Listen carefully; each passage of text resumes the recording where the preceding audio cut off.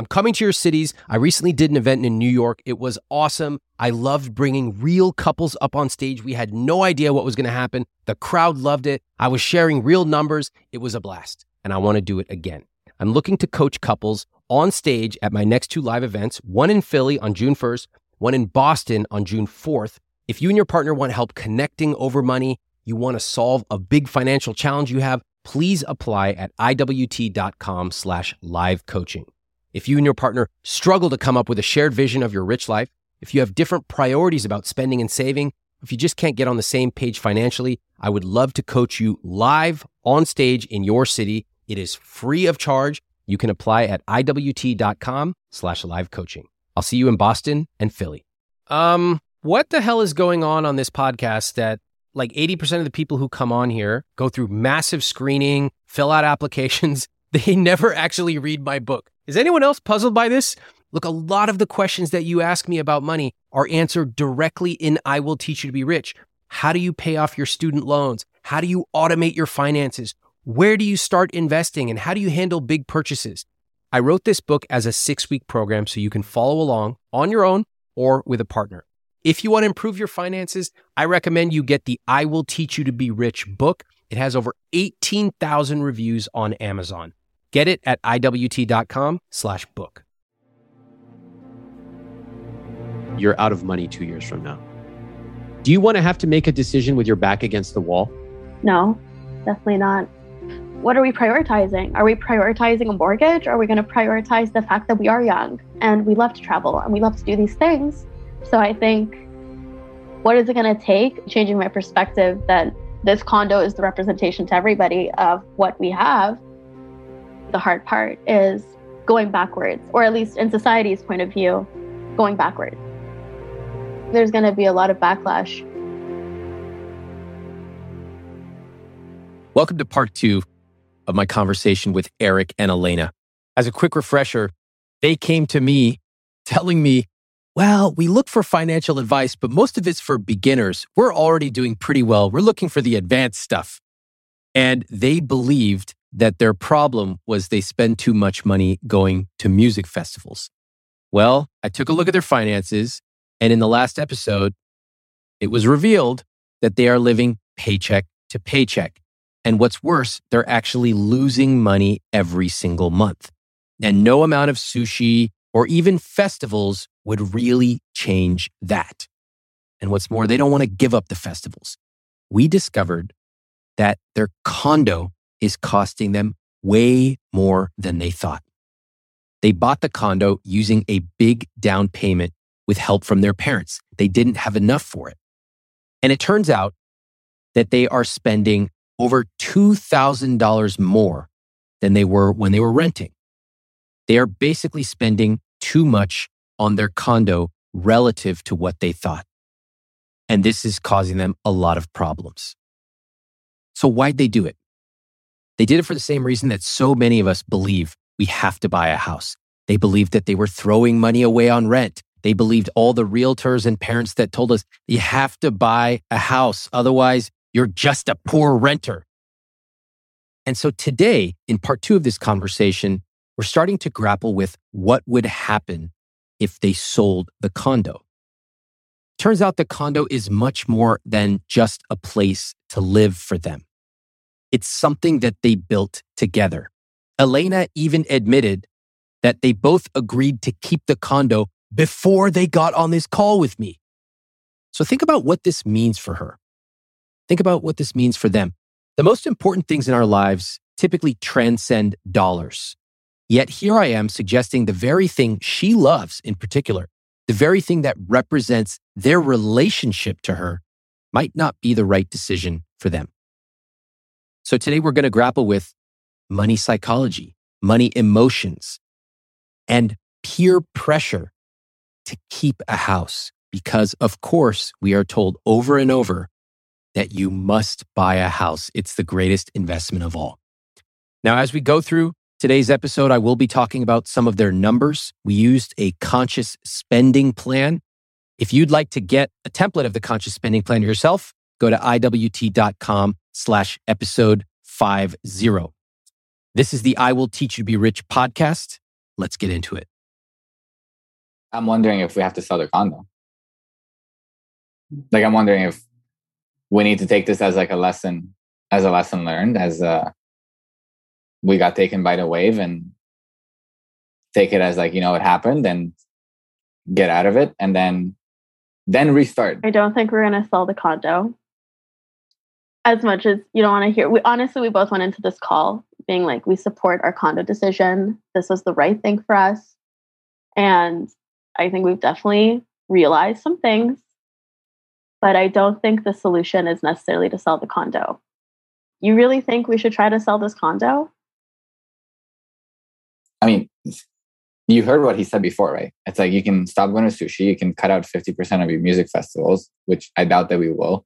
I just don't know if us cutting out all of our all of these expenses, and I hate, I think I'd rather take the hit and take the embarrassment of running with this. I mean, I'm a little speechless. I feel like this was something we were so confident about, and it was a huge step we took together, for our future. It's a little hard to hear, I love this place. We just did so much for it. I think that we could build something together. And I think we didn't build this condo in a way, like we didn't build to get to this condo. And I feel like we would minimize ourselves, and we kind of would cocoon ourselves if we continued this way, and we would have to just take stuff out rather than add on to our life. And I think there is a chance that, if we do come to the decision together to sell, that we could maybe build something like massive, right? And be in a position where we can just buy like the right house for us. Can I pause you both here? Can I just pause you? I just want to point something out. It feels like both of you are trying to convince the other person of your perspective. Have you noticed that dynamic? Yeah. And is there another dynamic we could use right now?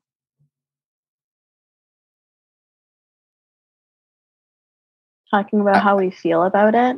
Let's try that. So you feel we could build something? Yes. And I feel that I can help you, and I can support you in all the conversations that we're going to be having with all different people. I think that would be like essential. Yeah. Is that support at that time, for me, at least. Yeah. Eric, do you maybe want to ask Elena anything?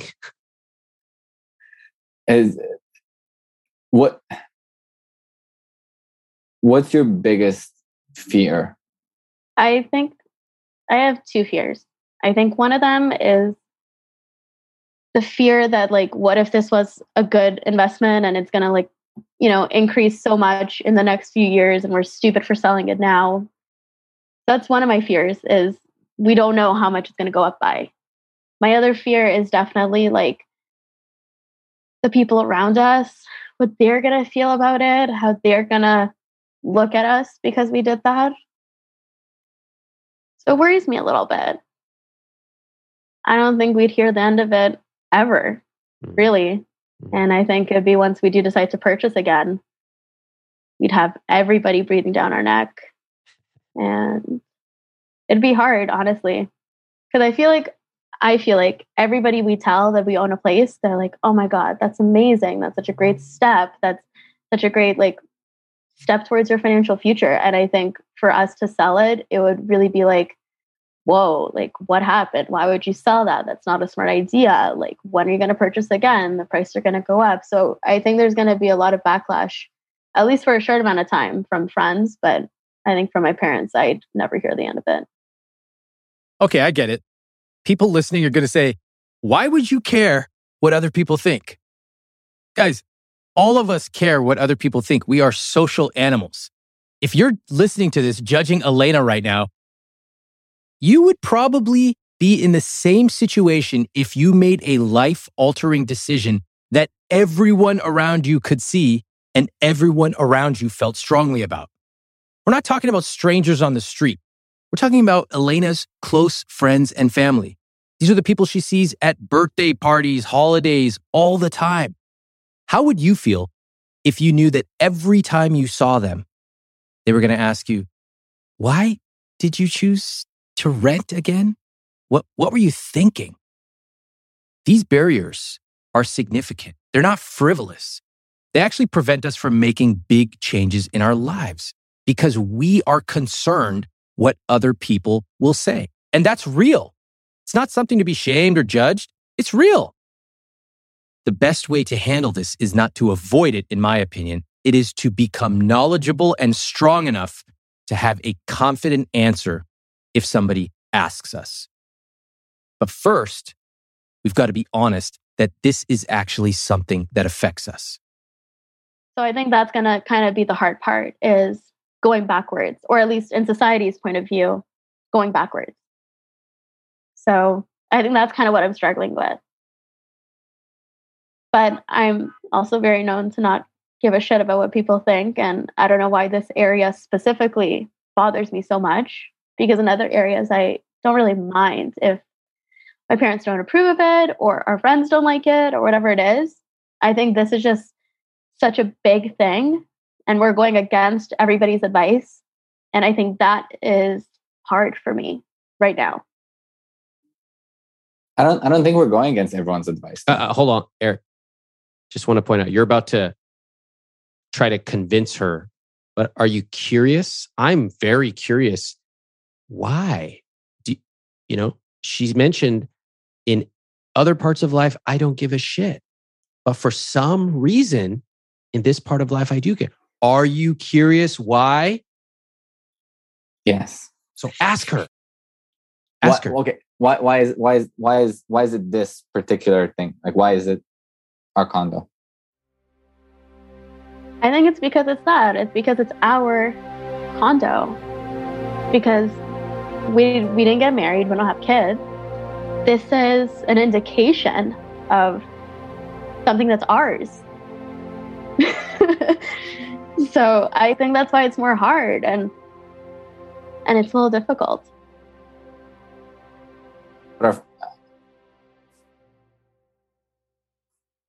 Ask another question. I'm trying. I saw you. You did a great job. You're about to launch into some monologue. Nobody wants to hear it. She's saying something so important. Do you think our finances are ours? Do you think that our bank accounts are ours? It's a clumsy question from Eric, but I don't mind. At least he's trying. The real insight here is that most partners just don't ask enough questions. When I hear these conversations, I notice that most of you either explain to your partner, that's what you love to do, explain, or you constantly complain and spin about all the things that worry you about money. These are toxic patterns. You got to stop that shit. You want to see how you stack up? Create a little document, and the next time you and your partner talk about money, make a little green check mark each time the other person asks a question. I guarantee you will be shocked at what you discover. Yeah, I mean, we have our own accounts, but we also have our account, and we could definitely build on our account. And instead of looking at it as our condo, we could look at it as like our investments or our savings, and still have that be a representation of our steps we're taking towards our future together. It doesn't have to be a condo itself. Can I ask you a couple questions about that? Because it sounds like this is important to you, the people around you. And I understand that. Yeah. Are the people who would be the loudest, are they in a financial situation you admire? Not particularly admire. I think they just do what they can. Mm-hmm.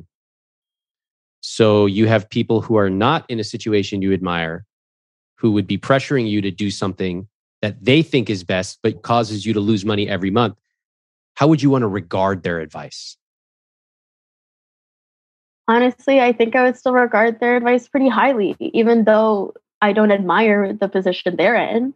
Mm-hmm. I think because I love them and they're such a huge part of my life, Mm-hmm. I would find it hard to believe they would steer me wrong. So if they believe it's a good idea, that I would still kind of listen to it. And that might be naive and not smart and not logical, but I really value the people in our life. Let's recap. In part one, Eric and Elena came on the call telling me they're looking for advanced advice. We walked through their love of music festivals, and I told them, I'm not going to stop you going to festivals. I know you're not going to stop going anyway. I'm not going to take that away from you. It's your money. We got real by talking about the numbers that they filled out in the conscious spending plan. And I pointed out that they are 2 years away from going broke. Then and only then did we start talking about the real issue, their condo. And that's caught them totally off guard. So now we have a lot of work to do to talk about all the issues surrounding the condo, including what other people would think if they sold it.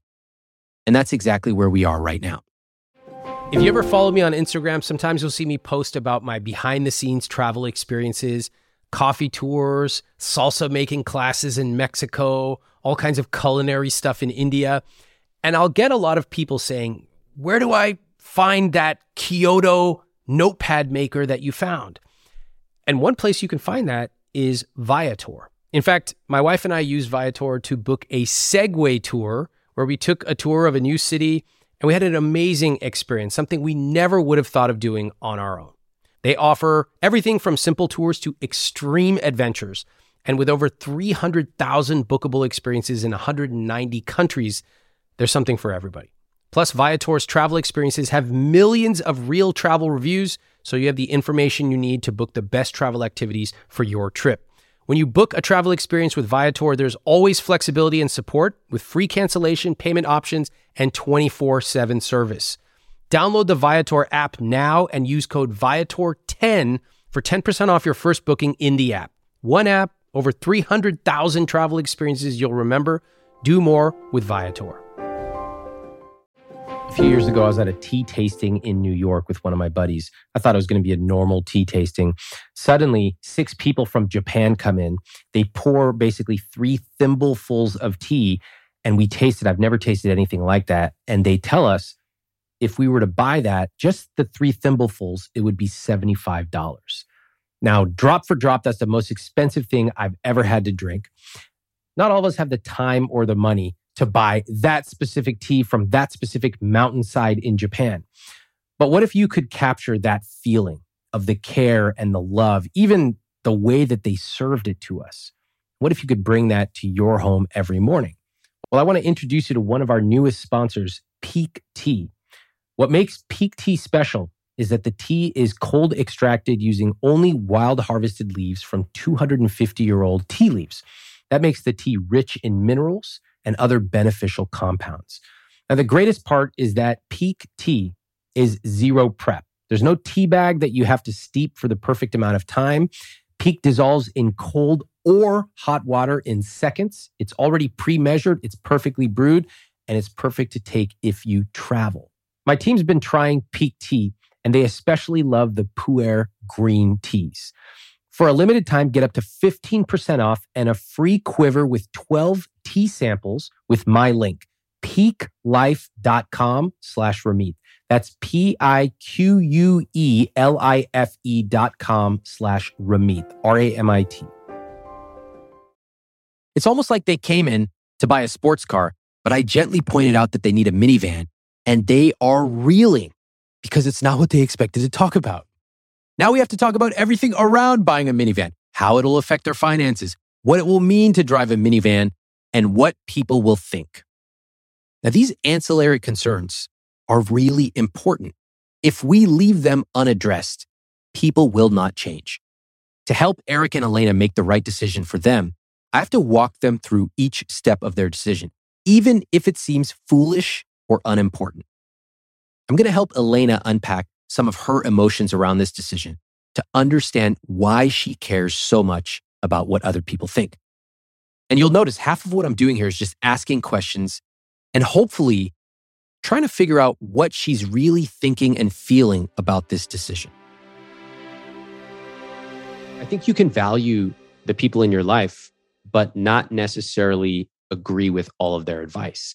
Do you understand why your parents believe so strongly in home ownership? I think it's because they purchased their home such a long time ago and it's like 5 times its value. And for them, it's really like, we sell this house and we're fine. And they are, right? They'd be like, have a lot of money and be fine. So I think that's kind of why we're like, I kind of have the same idea. It's like, if shit really hits the fan, we sell this condo and we're going to be okay. And we'll start over. And I just didn't think I'd be in a position where, 7 months into owning a condo, I'd even be thinking about selling it. Right. Can I point out a couple of things? When your parents were growing up and when they bought their house, do you know approximately how much they made? I think probably just my salary. And my mom didn't 60K. even work. So I think they're, yeah. So at $60K, they bought a house, sounds like on one income, and they were able to make it work. Just out of curiosity, the two of you living in Toronto, could you buy an equivalent type of condo or house on one salary at $60K? No, you could. Of course not. And even corrected for inflation, could you? No. Times are different. Housing is unaffordable. Toronto and Canada, it's insane. We know that. So they are telling you what worked for them, operating off a playbook that's 40 years old. Yes, it's worth it to talk about it now and look at it as a possibility. But I definitely think I would still need like a few nights to really come to terms with it, to not think with my heart as much, to think more with my brain. So I very much get emotionally charged and I'm like, we'll come back to it because I feel like I don't say the right things when I'm emotionally charged, or I don't think logically when I'm very emotional. So I'm very open to your action or what you think we should do or what you think would be best for us.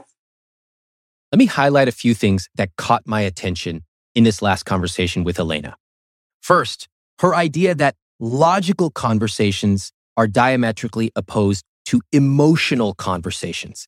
And in her words, that logic is better. I disagree. I think we glamorize logic and we stigmatize emotions, but we actually all use emotions with money. Why not acknowledge it? This is why I get so mad at those guys who buy a $75,000 truck they can't afford to drive on flat roads to their job in an office building. Yet those same guys scoff at someone buying a Louis Vuitton handbag. We almost weaponize emotions in our culture, like they're a sign of weakness. But emotions are real, and emotions are valuable. Of course, logic matters too. Math matters. For the biggest purchase of your life, you better understand how those numbers work. Otherwise, you're just hoping and praying things will work out. Home ownership is not a religion. It's a fucking financial purchase. Treat it accordingly. In other words, it's okay to feel like you want a house. That's totally fine. But you also need to pair it with numbers. It's also fine to start with logic. Here's what the numbers tell us. But you also have to acknowledge how you feel about a purchase or a decision. Second, let me emphasize that the advice from your parents might make sense today. It might have made sense back then, but it also might not make sense today. A lot of you have parents who are pressuring you to buy a house. You want to have a little fun? Go ask them what it cost to buy that house back then. Ask them how much they were making. Ask them how'd they do it on that kind of income, and how did they pay for kids, go to school and activities and saving money in their 401k. Oh, they didn't have a 401k. They only had a pension. Oh, how interesting. The reactions will be hilarious. First, they'll start off with an enthusiastic yes. They're proud they could buy a house on a modest income. And then as you start to probe a little bit more, it might get a little quieter. Like if you ask them, hey, mom, hey, dad, if a house in our neighborhood costs $600,000 and I make $75,000, how would you suggest I pay for it on one income? I don't know. Maybe you shouldn't use this podcast to launch a verbal trap on your parents. But I'm sharing this to show you to put people's advice in context. Your parents lived in a different time with different financial circumstances. Evaluate their advice accordingly. Same for all these dumb billboards you see on the side of the road telling you you must buy, and if you don't, you're a loser. Put the advice in context. Understand the numbers. Now, let me help Elena start to focus on their future. I get tons of email every single day, and I want to give you a behind the scenes look at how I manage emails from my team, from my family, and from you. I use a piece of software called Superhuman, and this is an email software that I actually pay for out of my own pocket.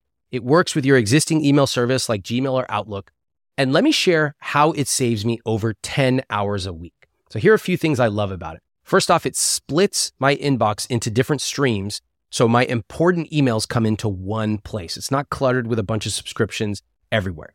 Next, I use keyboard shortcuts, unlike you barbarians who literally click and peck through every single email. U to mark it unread, S to star it, J or K to cycle through messages. I use keystrokes to schedule messages, like when I want to ask one of my coworkers a question, but I don't want to send them an email on a Saturday.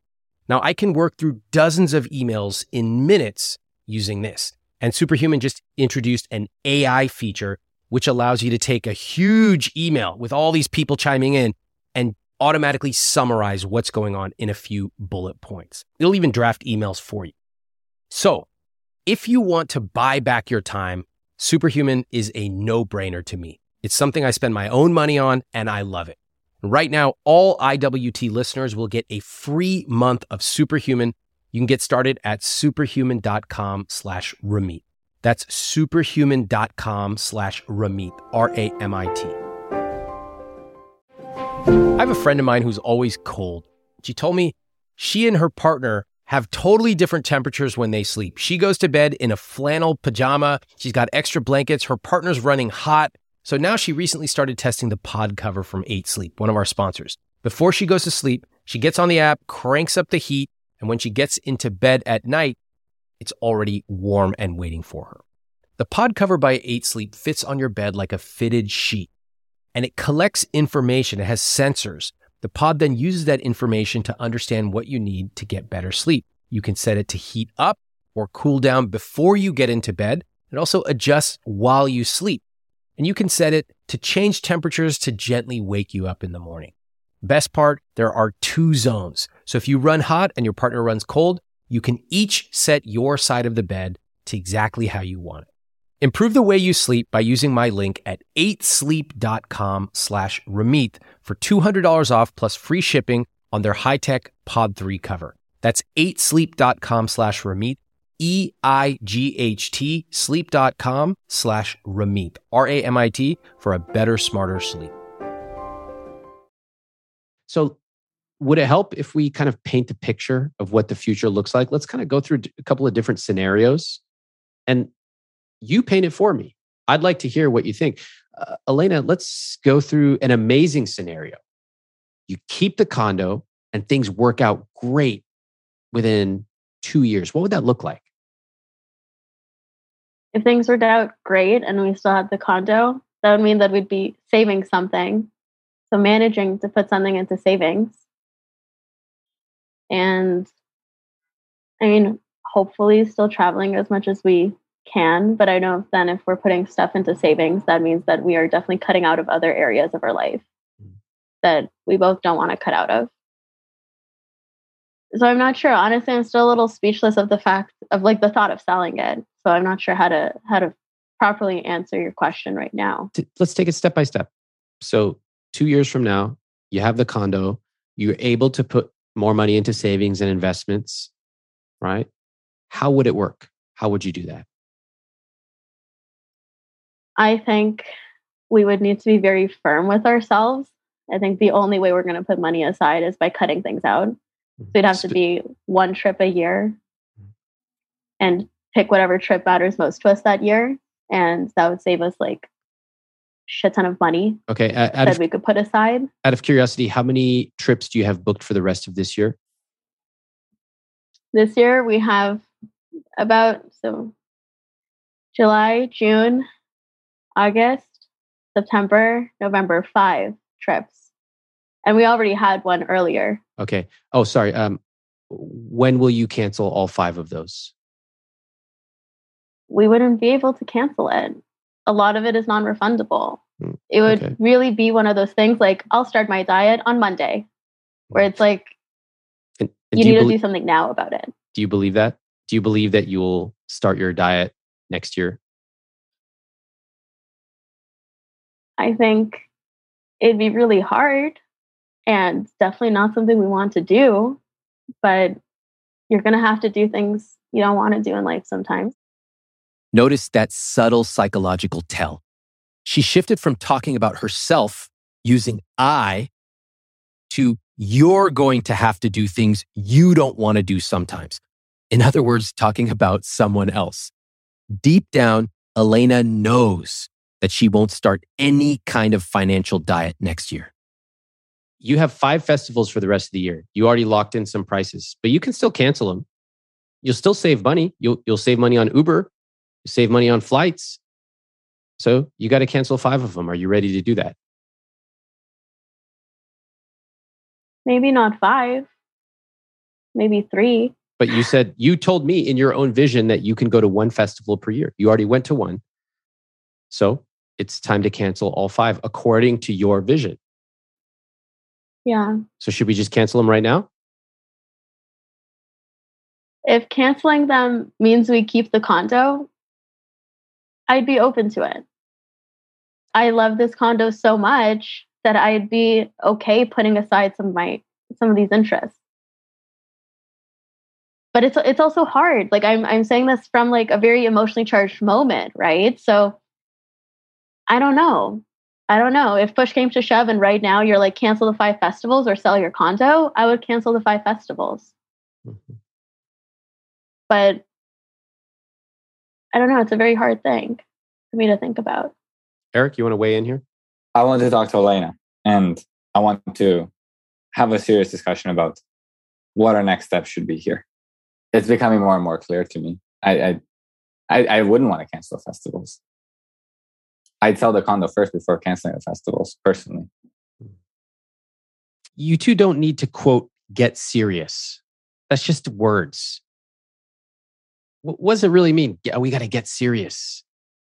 Nothing. It's just words. You know what you two need? You need a system. You need a rich life vision. What are we working towards? What do we want? We want 5 festivals a year? Awesome. Let's write it down. And we will commit to going to 5 festivals. And when we go, we already planned for it. So we are guilt-free. Oh, we want the extra drinks or whatever. I don't know. I don't go to this EDM shit. You get whatever. Okay. Great. Guilt-free. And also, where else do you want your money to be going besides rent and festivals? Where else? Investments. Yes. And you have a number, a percentage. The conscious spending plan, what does it recommend? 10. Yeah, 10% of take-home pay. You can adjust it. You could make it 9.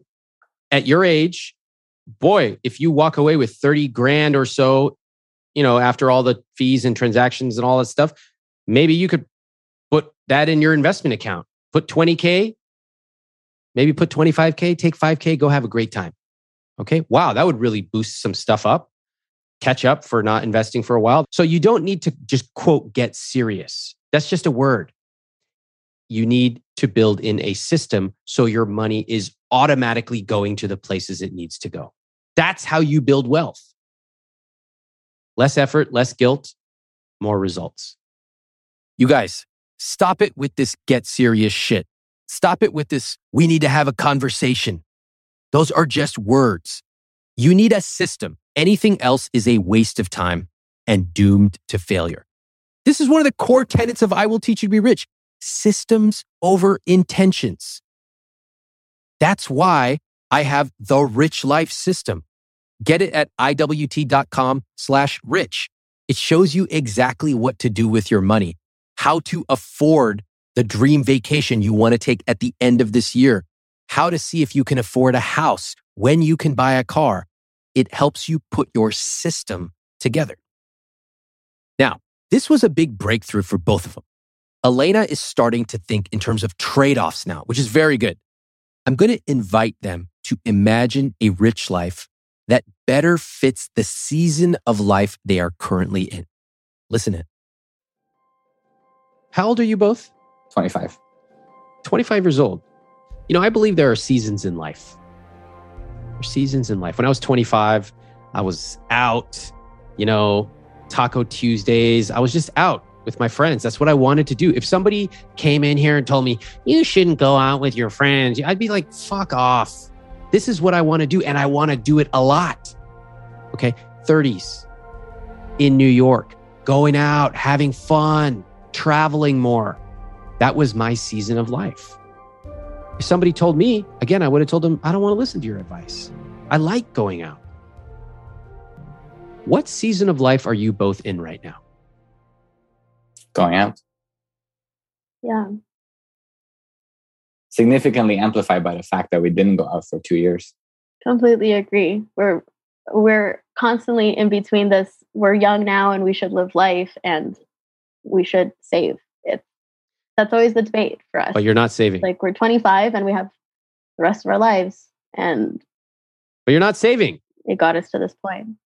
We're not, because we're going out, because we're young and 25 and fit and ready to take on 3 days of standing and listening to a DJ at once. Wait, but hold on. You could do that. You can go out. You make $160,000 a year. You can go out and save and invest. You can do all of that. Set yourself up to get married and have kids, but you can't do it with these condo expenses. Yeah. The two of you can be millionaires if you want to. It's not hard. It just takes discipline and time and automation. But if you're losing over $1,000 a month, you can't do it. In fact, you're going broke. There's a phrase we use at IWT. Sometimes we try to be 40 before we're 40. And I like thinking long-term. I like planning ahead. Yes. But sometimes we try to be 40 before we're 40. In business, we try to set up all these fancy legal structures. It's like, you just need to find some people who want to pay you money. Okay. You don't need the expensive lawyer right now.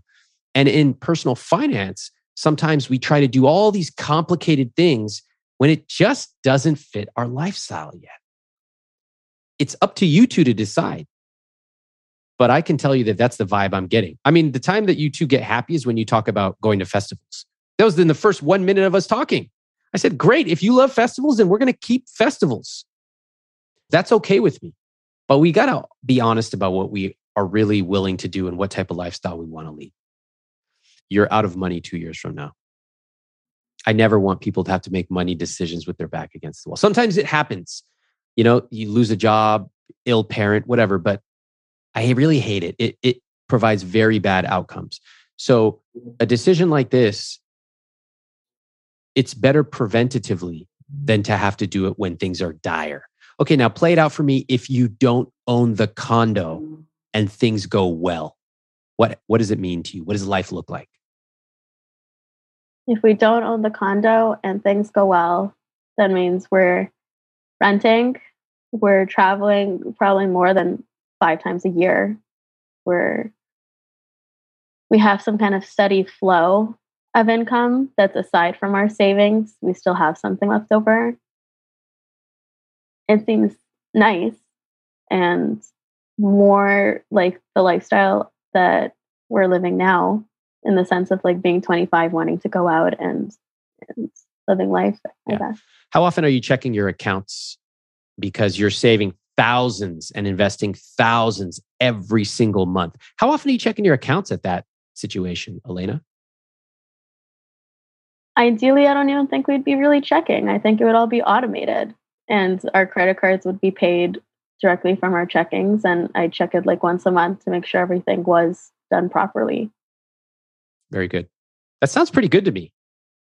Everything Elena just said sounds like the kind of rich life she actually wants to be living. So let's talk next steps. Is it possible for them to make this a reality? This is the key. What do you say to them? You can't go in there like this. We ran our numbers and anyway, I think it's a good decision for us. What do you think? None of that shit. Elena, how would you say it if somebody asked you, why are you selling this place and renting? What would your body language and tone be? For us, the best decision was to rent. I don't feel like I would need to justify more than that. Love it. It's a decision between the both of us. Done. And are you living with us? No. Where did this confidence come from? It's so good. I love that. Again, go through the process. Make sure that you both feel it and you know it because you ran the numbers. Nobody can argue. And of course, no one even has the right to argue with you because if you want to make a decision that's different, then who really gives a shit? It's your decision. It's your money. What I'm doing here is something called inoculation. Remember in the 80s, they would ask kids, if your friend tells you to smoke, what would you say?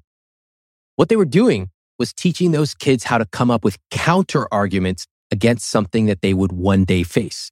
That's inoculation. In part 1 of this conversation, we learned that Eric and Elena are actually petrified of what everyone around them will say. And I actually love their candor. Most of us are nervous or even deeply fearful of what other people will say about our unconventional money decisions. Well, at least Eric and Elena are honest about that. When I teach people to start a business through Earnable, we spend a lot of time talking about how to handle the pressures of people around them saying, why are you starting a business? You should just be lucky to have a job. And when I help people make an unconventional money decision, inevitably, they finally admit that they are worried about what people will say. This is a normal reaction to us being human. And being able to plan how you're going to react, well, that's a skill you can learn. If you are a business owner, listen up. As your business starts to grow, you and I both know what happens. Those things that you used to do manually start to break. They start to take up all your time, and you decide, I'm going to look for some automation. The things you used to do take a week, but how do you automate these things? Well, if this is you and you are in charge of your business, there are 3 numbers you should know: 36,000, 25, and 1.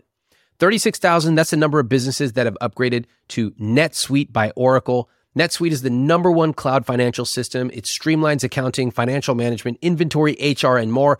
25, NetSuite turns 25 this year. That's 25 years of helping businesses do more with less, close their books in days, not weeks, and drive down costs. And 1, because your business is one of a kind. So you get a customized solution for your KPIs in one efficient system with one source of truth. You can manage risk, get reliable forecasts, and improve margins. It's everything you need all in one place. And as you know, I like to see all my numbers in one place. That's exactly what NetSuite can help you do. Right now, download NetSuite's popular KPI checklist designed to give you consistently excellent performance absolutely free at iwt.com/netsuite. That's iwt.com/netsuite, NETSUITE, to get your own KPI checklist. iwt.com/netsuite. Okay, I love coffee, and I want to tell you about the system I set up so that I can get all kinds of new coffee regularly. I know there's a few brands of coffee that I love. So I set up a document, and in that document, I track the types of coffee I love. Verve, Joe Coffee in New York, and there's a few other brands that I love with the specific roast.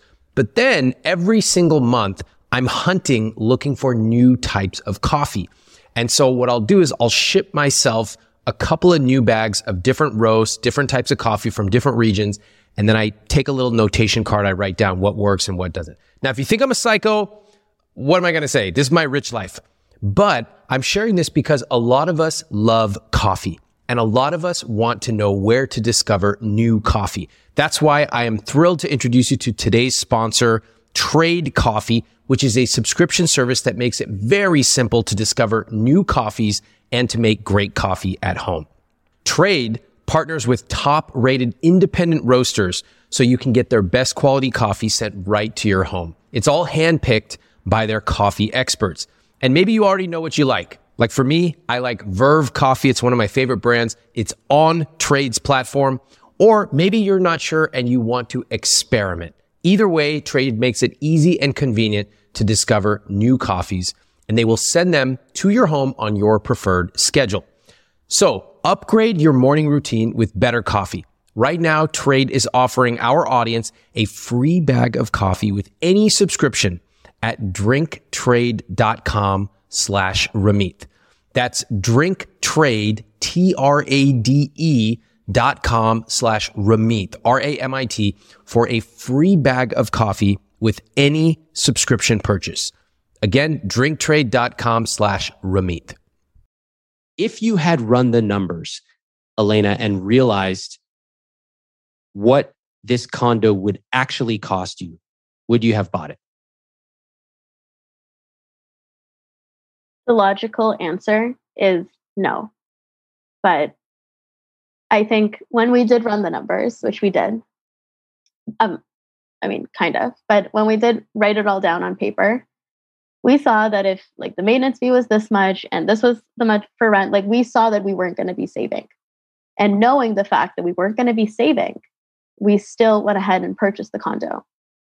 So I think now kind of seeing it from this perspective of, this condo is just sucking even more money out of us than we thought it would. Looking back at it, if I was in that specific moment, probably not. And it sucks and it's embarrassing to kind of think about that, like we just made a $770,000 mistake.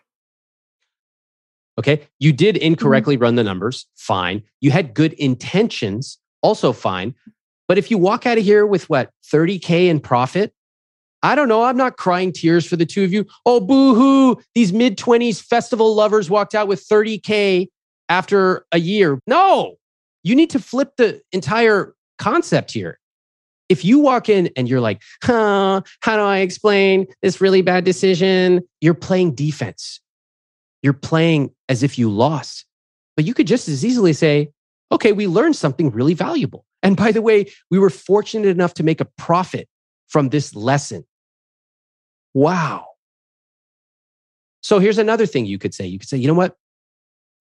We really loved the condo, but we realized when we ran the numbers after accounting for all of our expenses that it actually makes better financial sense for us to rent and to invest our money elsewhere. Now, the only people who are going to argue with, they're going to say, oh, real estate's the best investment ever. Those fucking realtors are going to be telling them, oh, what do you mean? Real estate only goes up. Real estate does not only go up. Okay. Real estate goes down. Things don't just go up. So let them say what they're going to say. They believe real estate is the greatest. Do you know how many people have told me over the last 15 years that renting is stupid? I'm throwing money away on rent. What about equity? And guess what? I made more money renting and investing the difference than I ever would have made owning in San Francisco, LA, or New York. Let them say what they're going to say. Elena finally understands the severity of the situation they are in. Listen to her gradual change in tone as she finally connects all the dots from her past, present, and future. What has surprised you most on today's call? I think what surprised me most was just how, I guess in like 2 hours, just how quickly my mind could change. As much as at the beginning, I'm like, I love this condo. We're not getting rid of it. It's a great investment. Like my mind's kind of changing about it. Of what are we prioritizing? Are we prioritizing a mortgage? Or are we going to prioritize the fact that we are young and we love to travel and we love to do these things? We're just realizing that I don't feel like we're rock bottom. I feel like we still have quite a bit of room to make the changes. We're still 25 and we own a condo and we can sell it and start over. And I think that's kind of what surprised me most is I don't feel like this is detrimental. I think we're getting there. I think like even this conversation is such an indication of that. Why do we need to put ourselves in an uncomfortable financial position now when now should be the time that we're making 160K and living life like we're making 160K? So I think, what is it going to take? Changing my perspective that this condo is the representation to everybody of what we have. Maybe it wasn't a smart investment and maybe we are a little embarrassed, but that doesn't mean that it's the end of the world right now. And it could be right for some people, but I think for us, unfortunately, now it's not the best. We're realizing this together and that we're sort of coming to this point of like, damn, like it did happen. I feel like this is almost like one of the best case scenario, like best case scenarios to be bamboozled. Like, damn, we bought a 600,000 condo. Now it's 700,000. We even made a little money out of a mistake. Outstanding. Okay. First off, don't want you to make any rapid decisions. Rapid decisions are what got you here. I want you to slow everything down. I want you both to feel totally comfortable whatever decision you both make. It's your decision.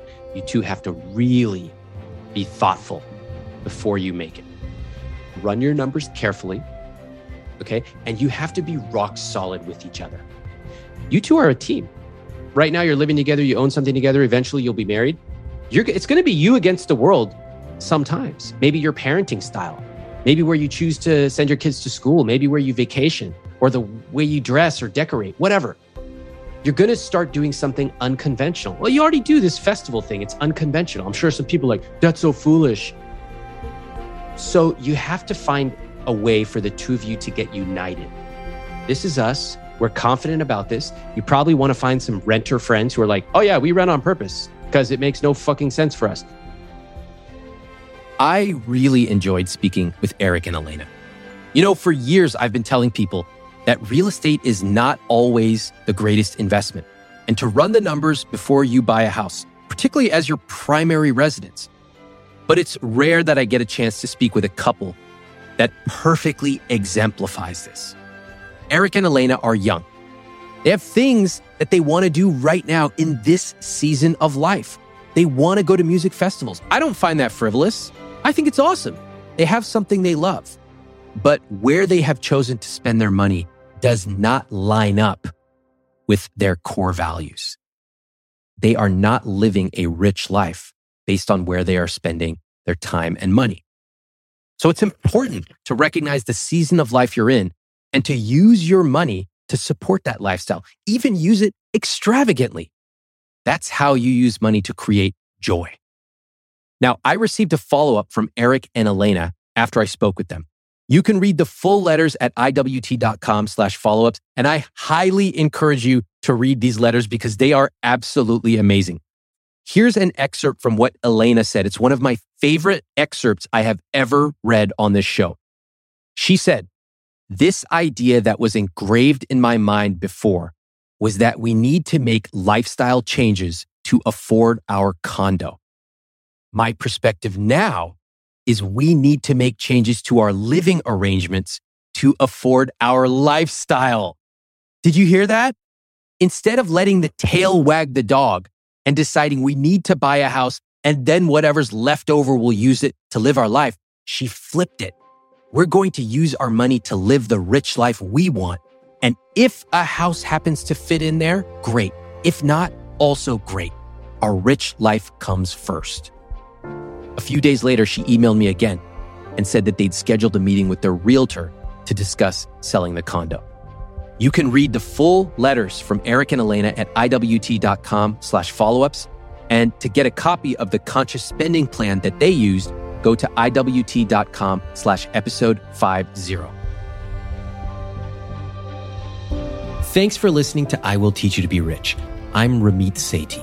Please follow the show on Apple, Spotify, or wherever you listen to podcasts. If you haven't read I Will Teach You to Be Rich, my book, pick up a copy. You can get it at any bookstore or any library, and it will show you the specific tactics for how to build the I Will Teach You to Be Rich system into your personal finances.